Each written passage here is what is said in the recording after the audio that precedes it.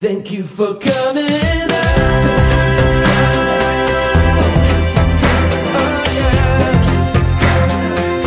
Thank you for coming out.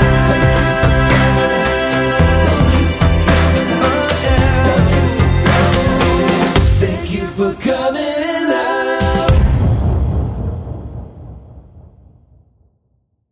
Thank you for coming out. Welcome. My name is Dubs Weinblatt. My pronouns are they, them, theirs, and I am so excited to be here. In 2015, I founded the Queer Improv Show, Thank You for Coming Out, or TIFCO as we call it, and it is now one of the longest running queer improv shows in New York City. During the show, our storytellers share their coming out stories, and then our improvisers bring them to life. Our podcast is a little different. We still have a storyteller share their stories, but instead of folks improvising, we talk about them.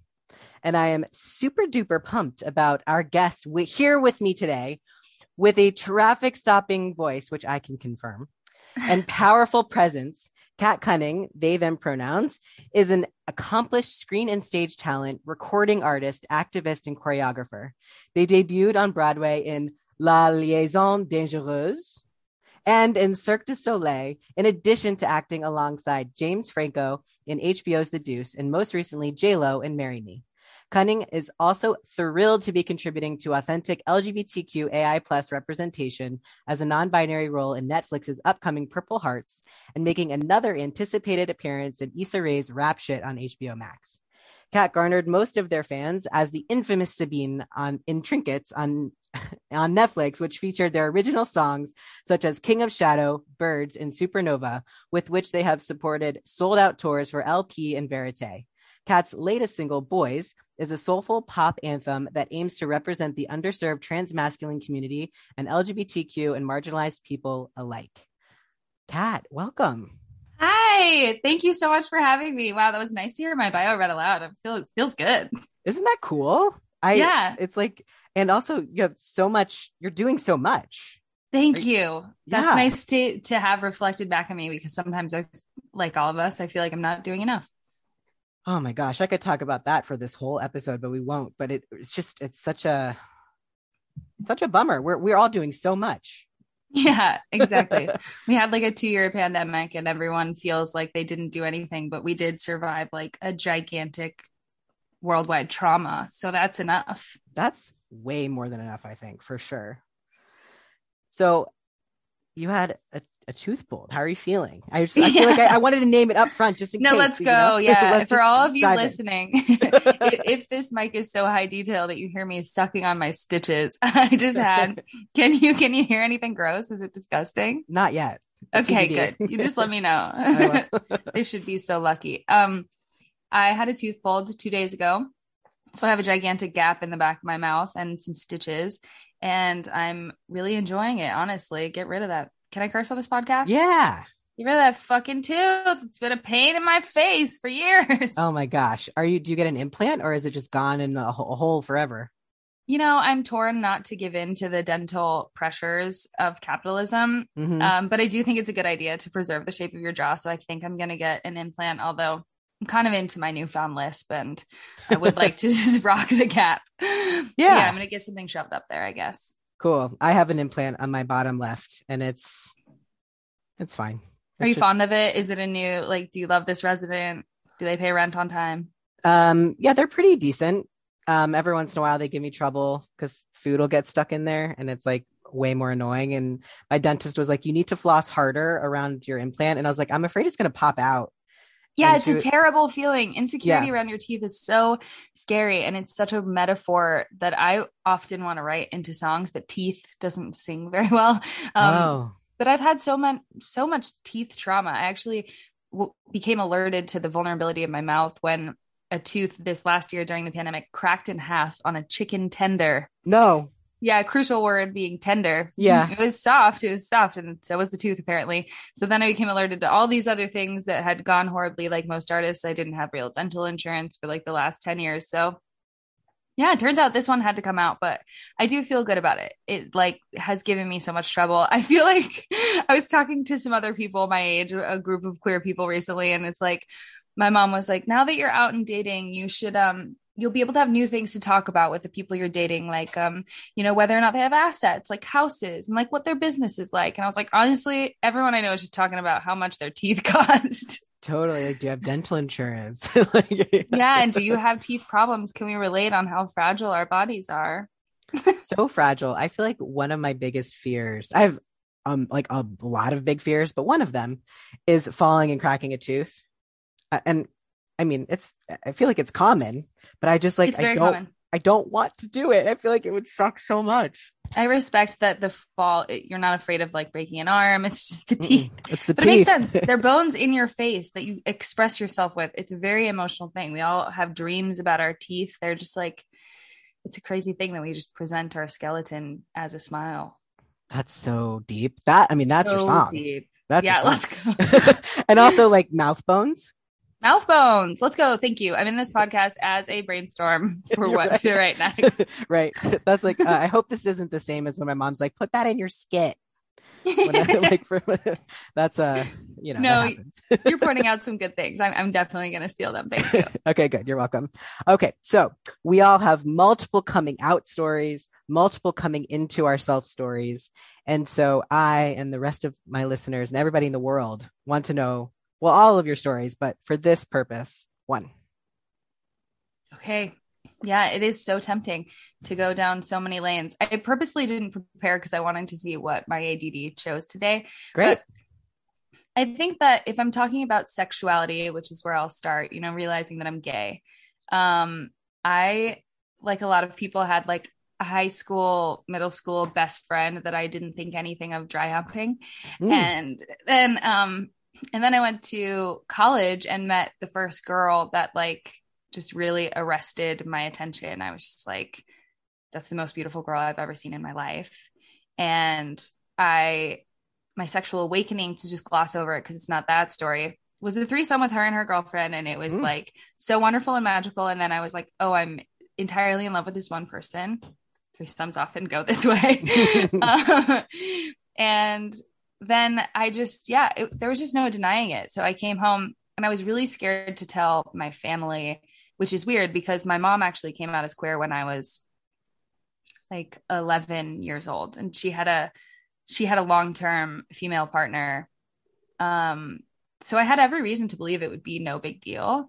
But I think as far as the people around me were concerned, I was like the straightest thing. I was perceived as the straightest thing around. Like it was just so glossed over. Even when I told my mom, I was like, I kissed somebody and it like really felt amazing. She was like, and the Katy Perry song, I Kissed a Girl, had just come out. So everyone was like, oh, so fun, college experimenting. Like everyone just kind of glossed over it until I also experienced what a lot of first queer love stories is, which is like just being totally obsessed and consumed by this person and like went through crazy heartbreak. And so my coming out was really just talking specifically about her and not being able to talk about anything else or hold it back. I was just so obsessed with loving her. And then after that broke my heart horribly and tore it into a million pieces and slowed my life down for a brief moment in college.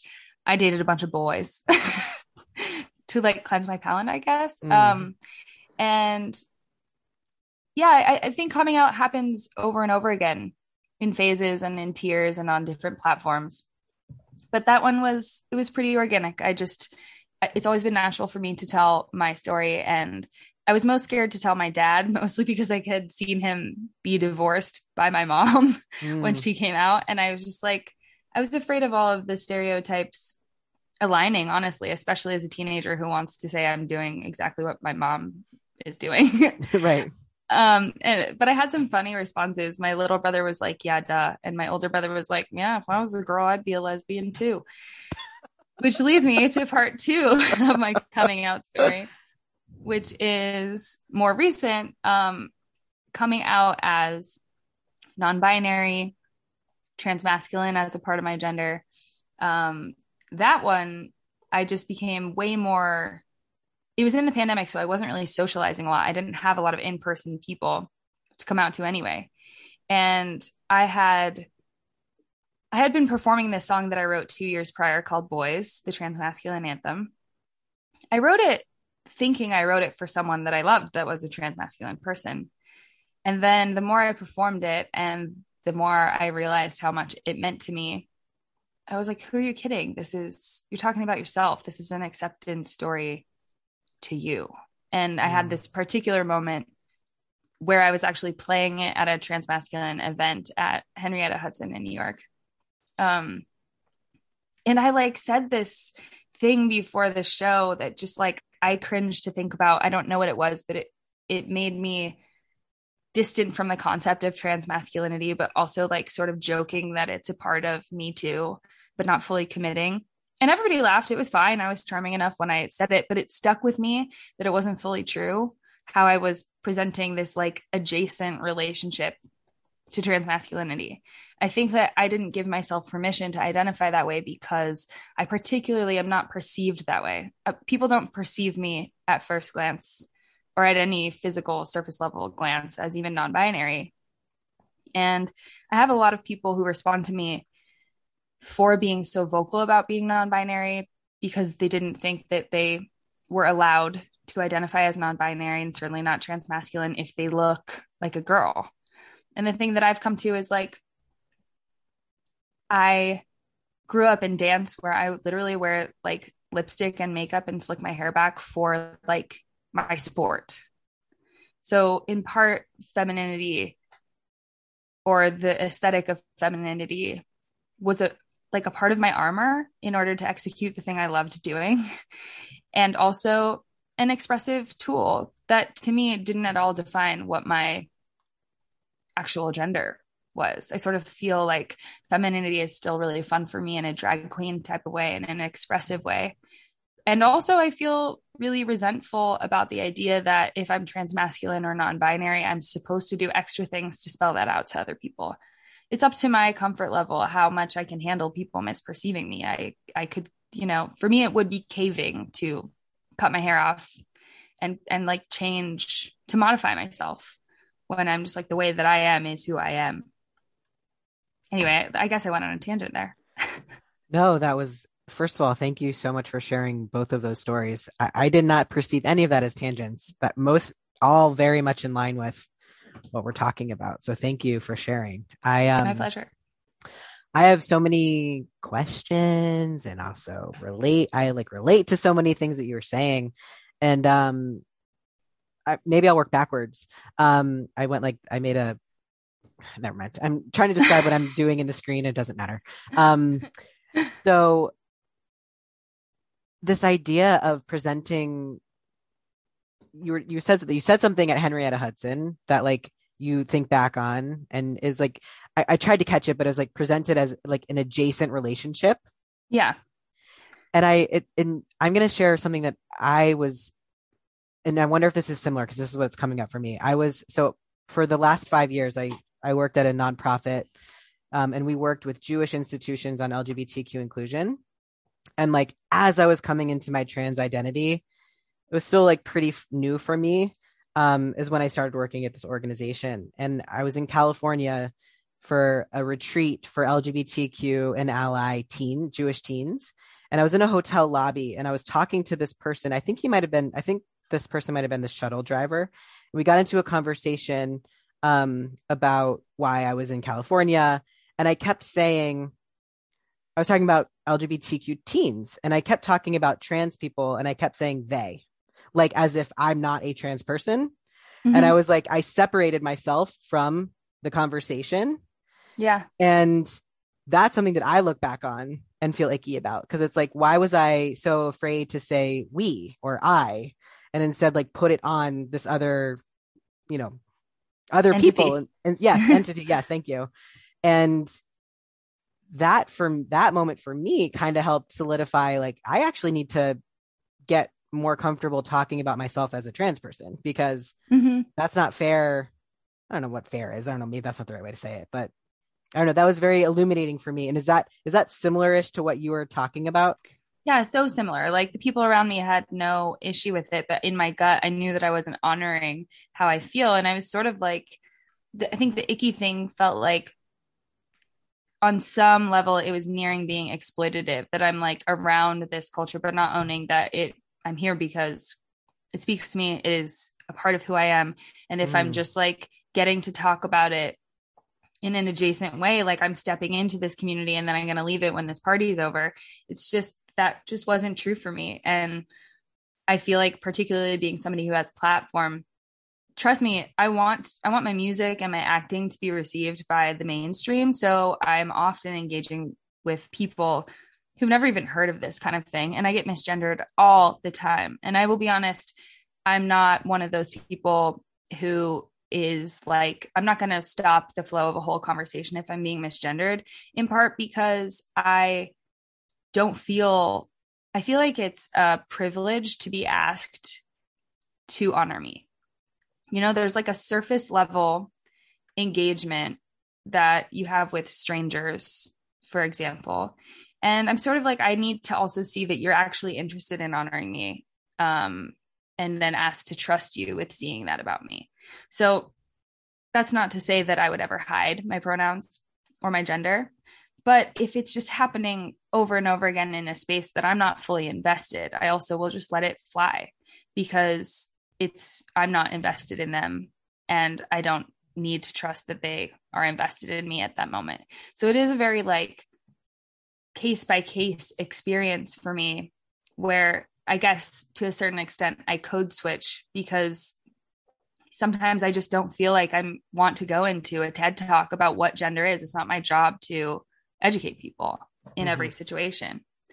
I forget why I started talking about this. Can you remember? Yeah, because you said that you were feeling like you were being exploitative of being adjacent to something. Yep. So yeah, I guess what I'm saying is I decided in that moment that I was like, I need to honor this and put it out everywhere I publish who I am and everywhere I make a statement about who I am, because it is a truth for me. And particularly having any kind of platform, I want to honor that like transmasculine and non-binary people are not in this tiny little corner somewhere talking to each other. Like I want to be in the mainstream representing who I am and changing people's minds about what this looks like and how truly common it is. Like when I first came out to my mom about my pronouns and my gender, it was way harder for her to accept even than my sexuality, because it's like that much scarier in society. And all she wants for me is to succeed and have an easy go of doing what I came here to do, which is make my art. And that's a part of societal growth. Like there's a new idea every 10 years. And if I just like choose to hide this about myself, then we don't grow. And she now is like, yeah, I guess if I had this language back when I was your age, I would use it too. And she's like, yeah, you know, it's almost like people feel averse to it because they're like, well, that's not other, that's human. So why do you get to do it? And it's like, everyone can grow with us. Let's go into the future. Yeah. I hear that a lot of older generation people saying, well, if I would have known that, then yeah, I mean, that checks out for me. And it's like, yeah, like, cause of course, like we just didn't have the language before. Yeah. And it's not exclusionary to move forward. It's just, we now have the opportunity to educate them should we feel so generous or like we have those opportunities. Yeah, for sure. You know, something you said is really striking me, and I'm going to be thinking about it for a long time. And it's this idea of people having to earn the honor. I don't know if that's exact words, but essentially what you're saying of like knowing who you are and like getting the privilege, I think is actually what you said, to learn, like to know what your pronouns are and to have that trust. Cause it's a trust. Like when I was in a Lyft the other day and I was telling a story about, and somehow the third person me came in and I was like debating in my head, what pronouns should I use? And I did use they, them, but it's like, it's always a negotiation because it can be unsafe to come out to certain people. Precisely. Yeah. And even if it's not unsafe, it might solicit that you have to talk about gender to your Lyft driver for the next 30 minutes. And that's not your job. I mean, I experienced that even when I was just gay, just gay, like it's not enough. But, like getting getting put in an Uber while my girlfriend goes somewhere else. And then the Uber driver just talking to me about what gay is the whole time. And it's just like, that is so uncomfortable and so not okay that I'm stuck in this moving room with you with doors that lock and you're cornering me about my sexuality. Like, Google it. Google all of this. It's not my job. If I choose to invest in a relationship with you, I will correct you immediately. And that always comes from a place of love.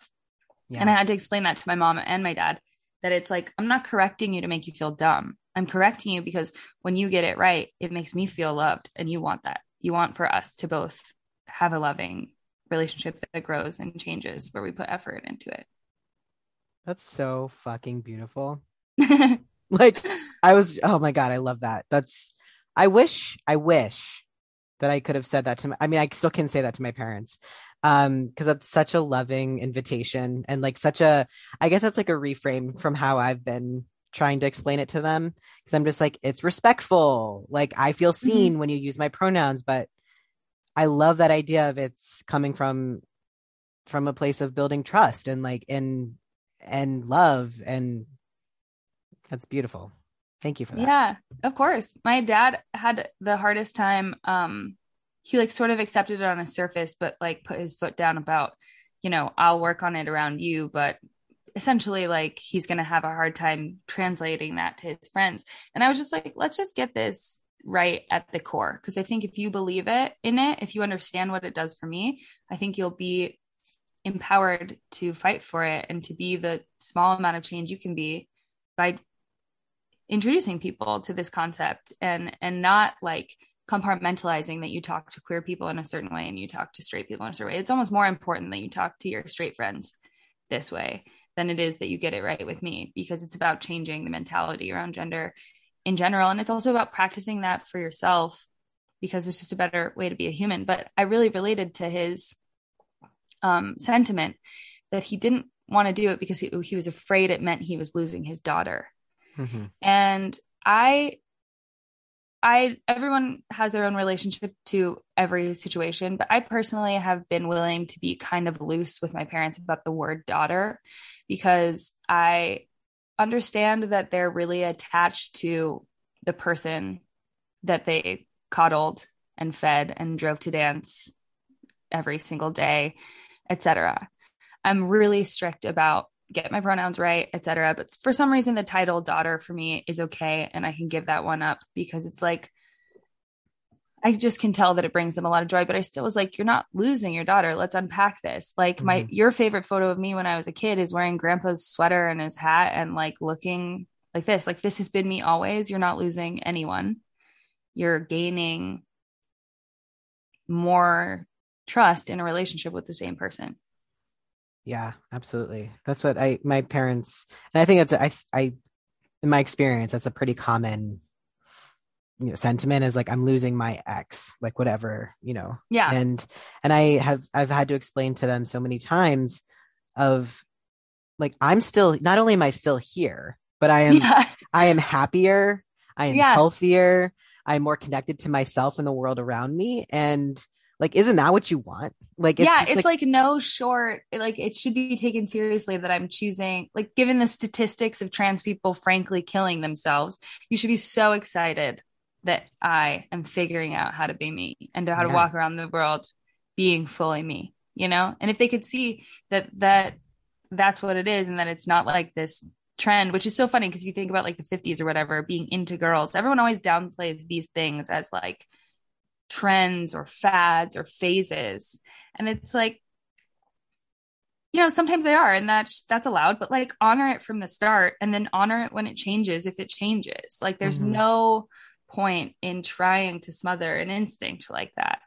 Yeah. And like we're the human experience is meant to change and evolve over time. Like we grow up, we learn new things and have different experiences that change and shape the way that we are, not only gender and sexual orientation and identity, but like, but other identity wise, like figuring out what other kinds of things bring us joy, or what's important to us and what are our values.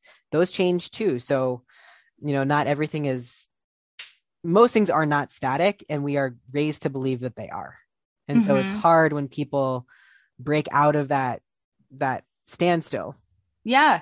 And all of that is just a function of capitalism. Like the status, the status that most people are supposed to try and achieve is like by 20 you're married, by 25 you have 3 kids, and then you have a house, and then you just like feed the economy with whatever job you're staying in.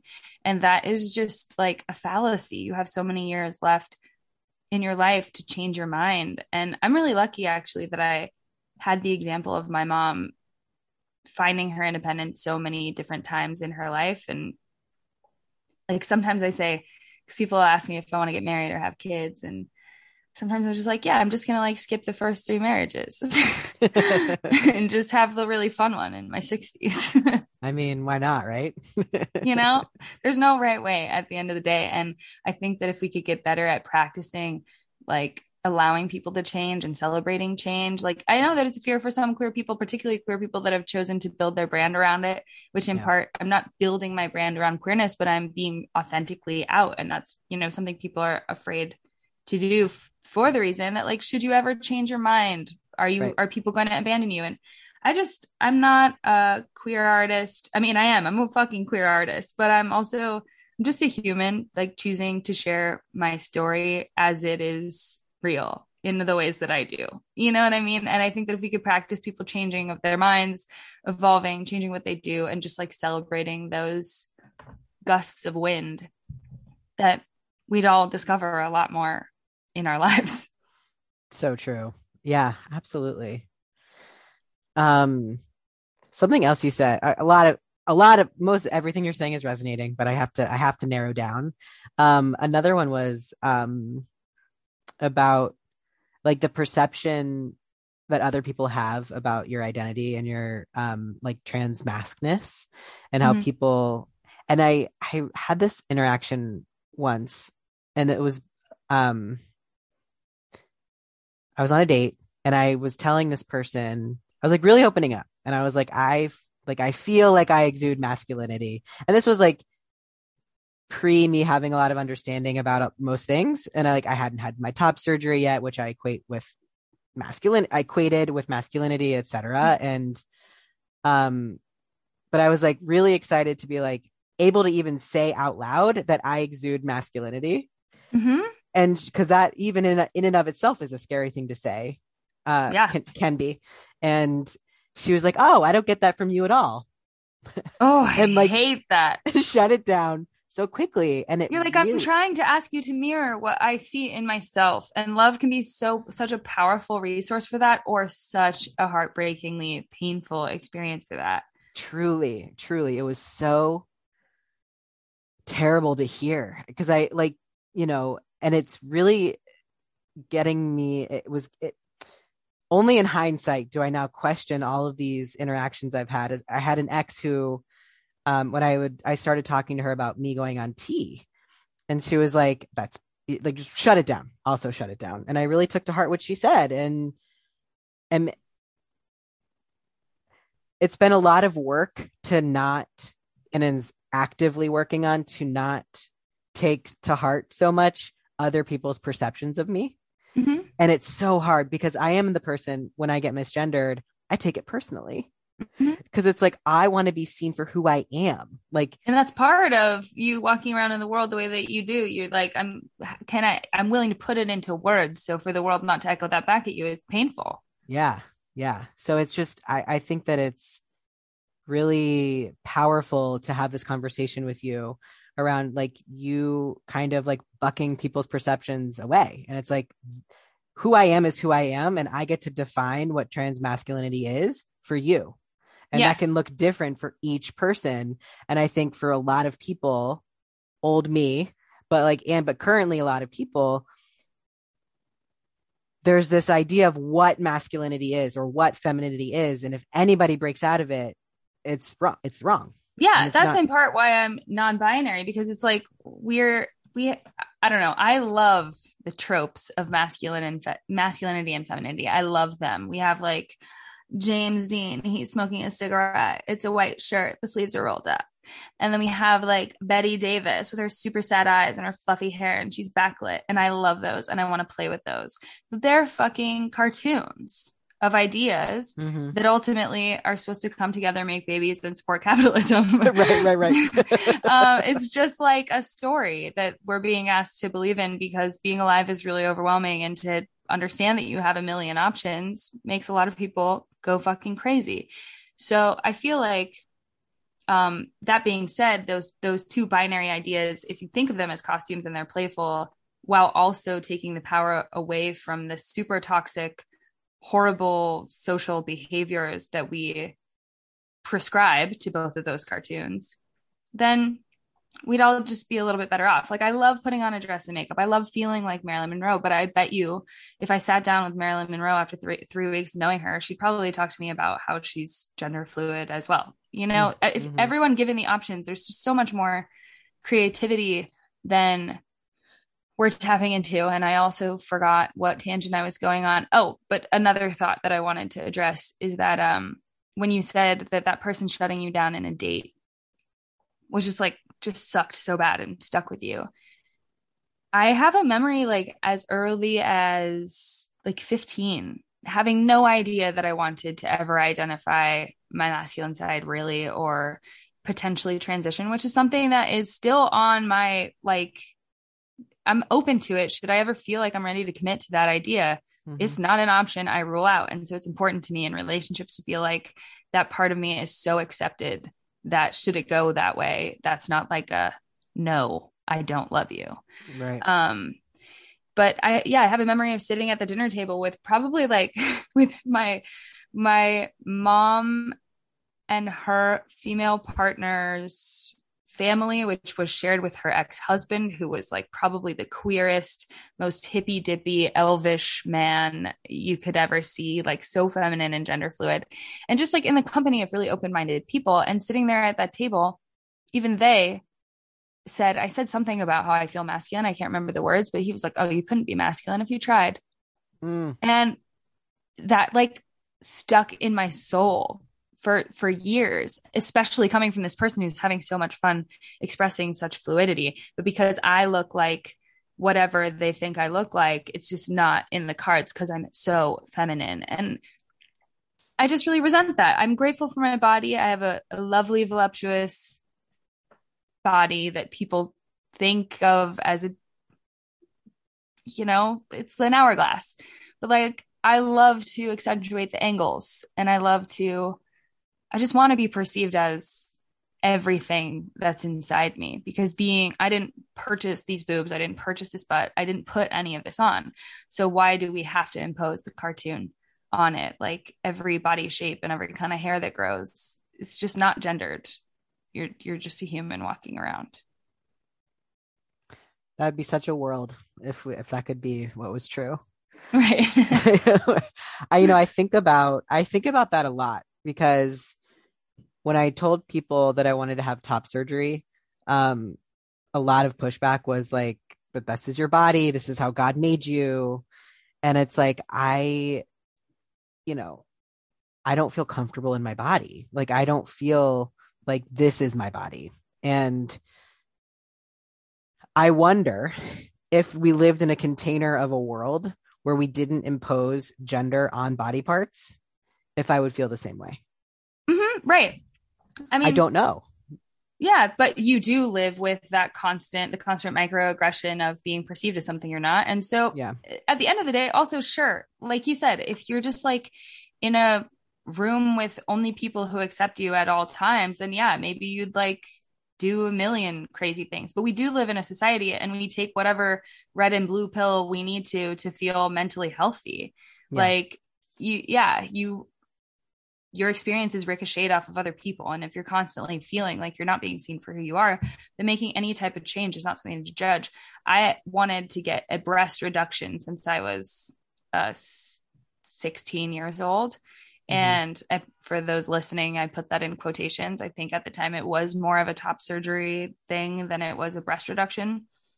And yeah, lots of people around me were like, absolutely not. This is your body. You're so proportionate and et cetera, et cetera. But can we talk about it? Gender aside, like boobs are fucking useless. Like unless I'm really aiming to feed a baby, which sure, maybe I should hold on to the possibility of feeding a baby if hormones kick in and I really want to do that. But like for now, they're just like floppy things in my way that make me hunch over.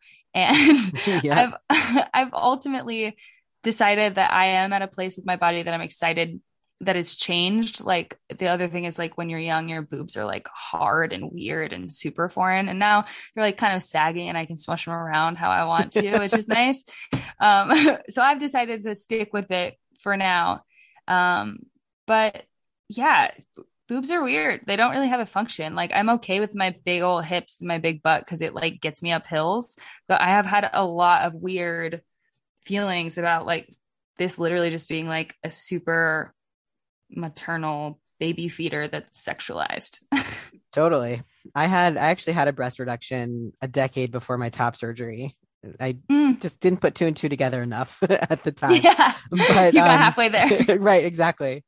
I mean, I used my breasticles to rest plates on while I was eating in bed, and like I would put my phone between the two. Yeah. Like, otherwise, useless. Totally useless. And that's not to say like I can appreciate breasts, but not in my own body. Mm-hmm. But yeah, it's just so interesting to think about because we don't live in a container. It's all what we're brought up with and how we're conditioned to think and believe. And it really is important to surround oneself with people who can accept all the expanding and retracting parts of who we are, because I used to test people all the time before I was out in certain capacities of like how would you feel if I was gay, or like what if so and so is gay, or like what happens, should I cut my hair short? And everyone would be like, no, you have beautiful long blonde hair, don't cut your hair short. And the exact words of my life. Thank you for voicing this. Exactly.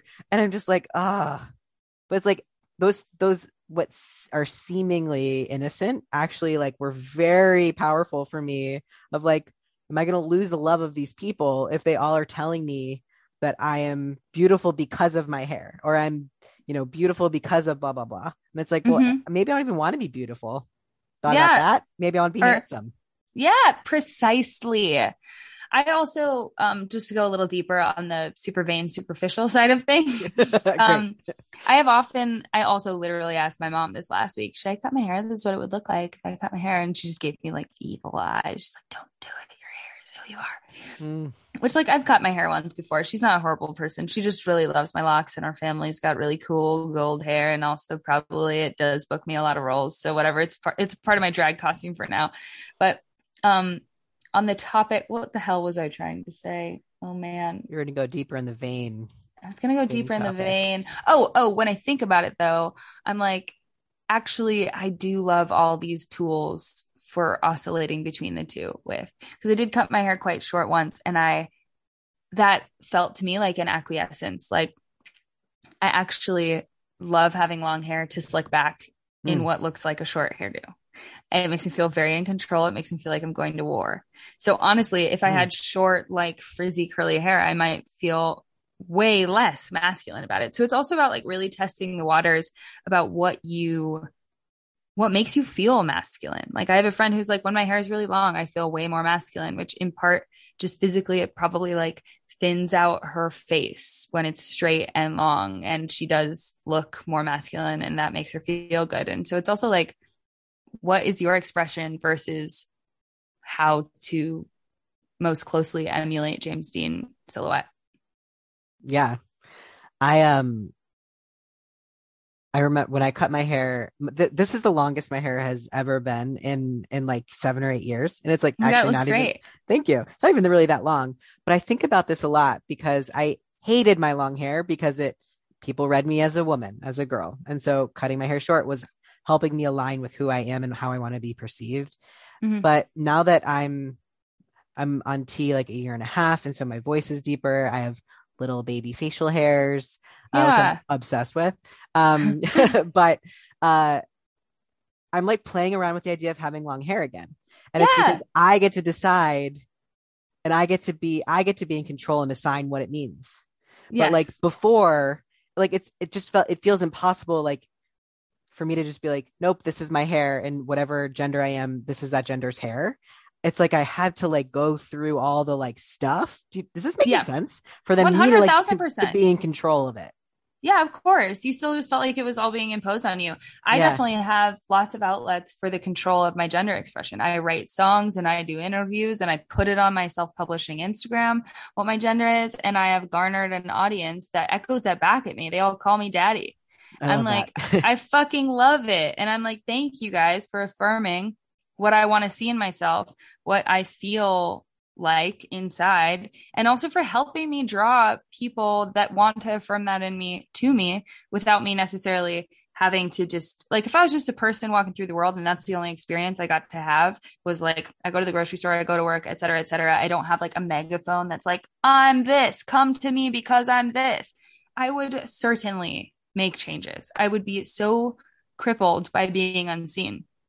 But I've been able to use my words enough to draw people to me to echo back what I am. And I'm lucky for that I have this platform and that it's natural for me to like speak so openly about my experience. Cause in my everyday life, it's not echoed back at me most of the time. Every time I sit down in a restaurant, it's like, thank you, ladies. How are we doing, ladies? And that doesn't get to me because the people around me know who I am and we can like look at each other and laugh about it.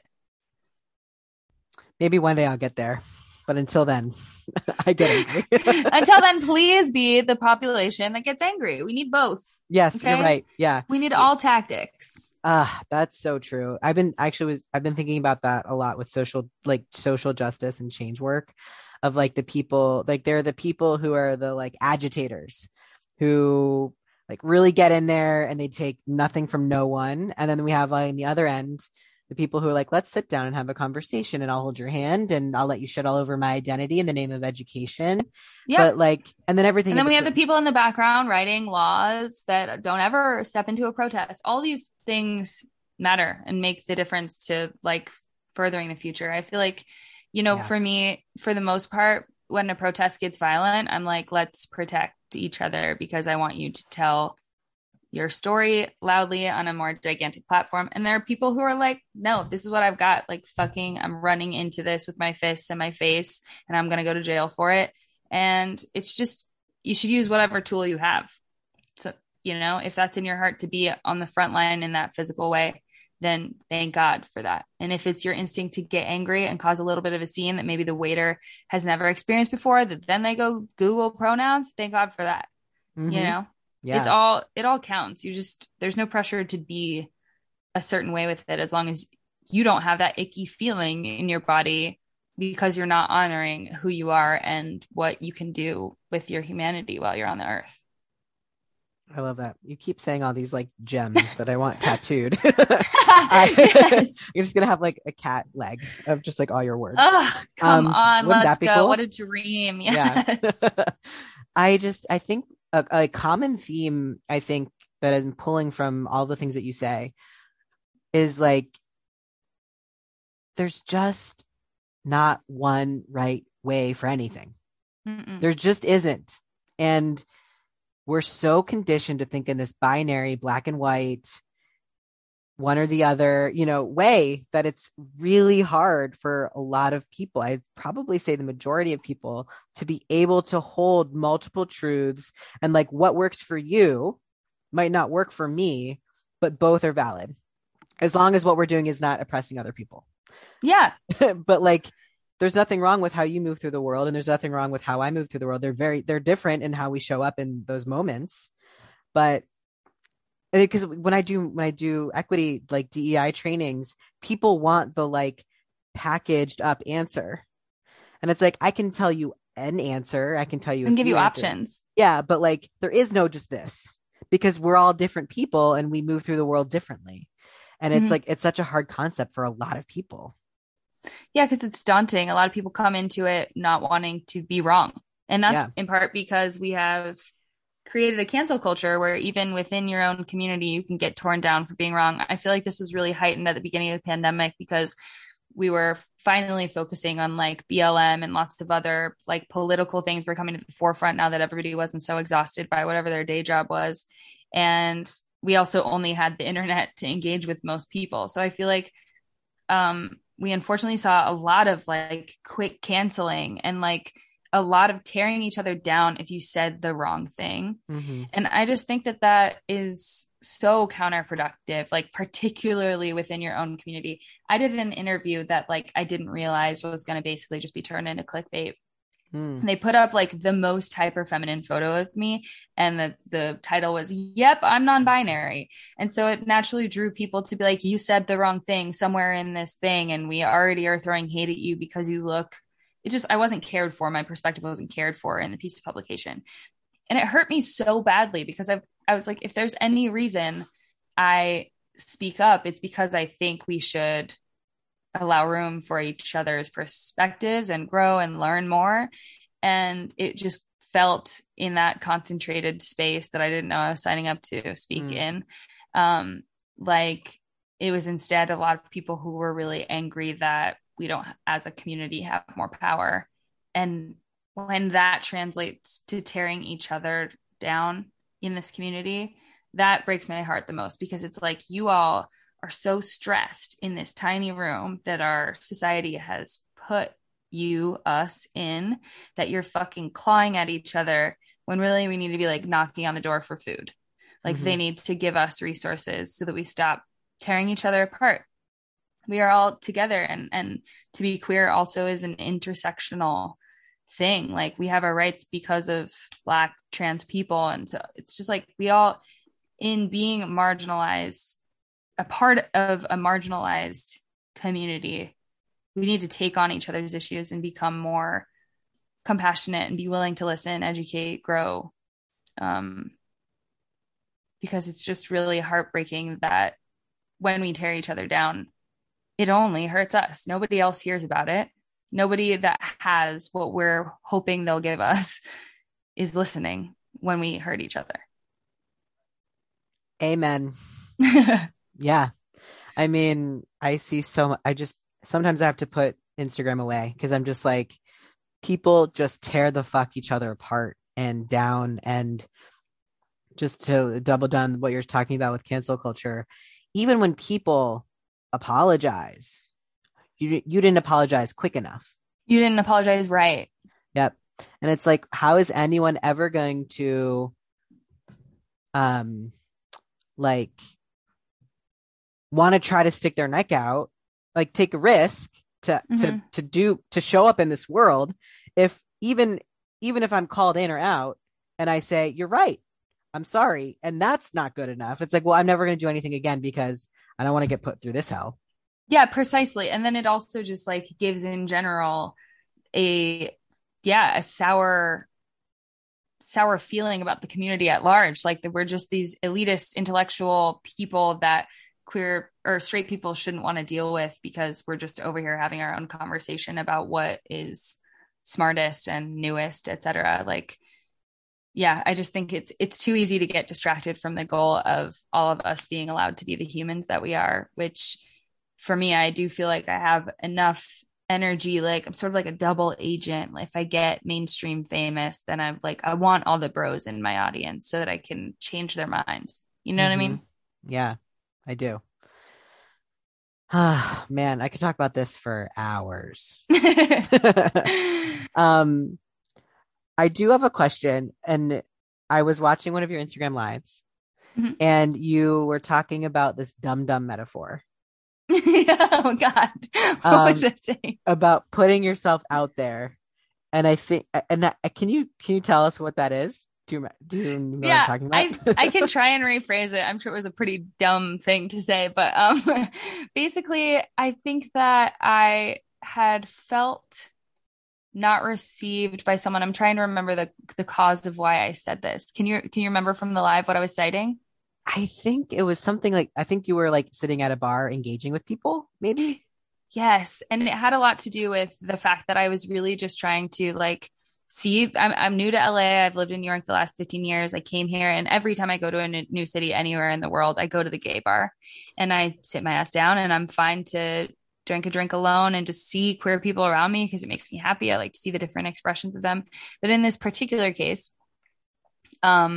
this person came up to me and was very charming and flirty. And I was like, that's all good. And then I tried to positively re-navigate to like, let's be friends, let's talk and have a community drink. And they just got so angry so quickly. And I was so mad about that. And they also kept, this is a situation where I didn't tell this person my pronouns because they already were not interested.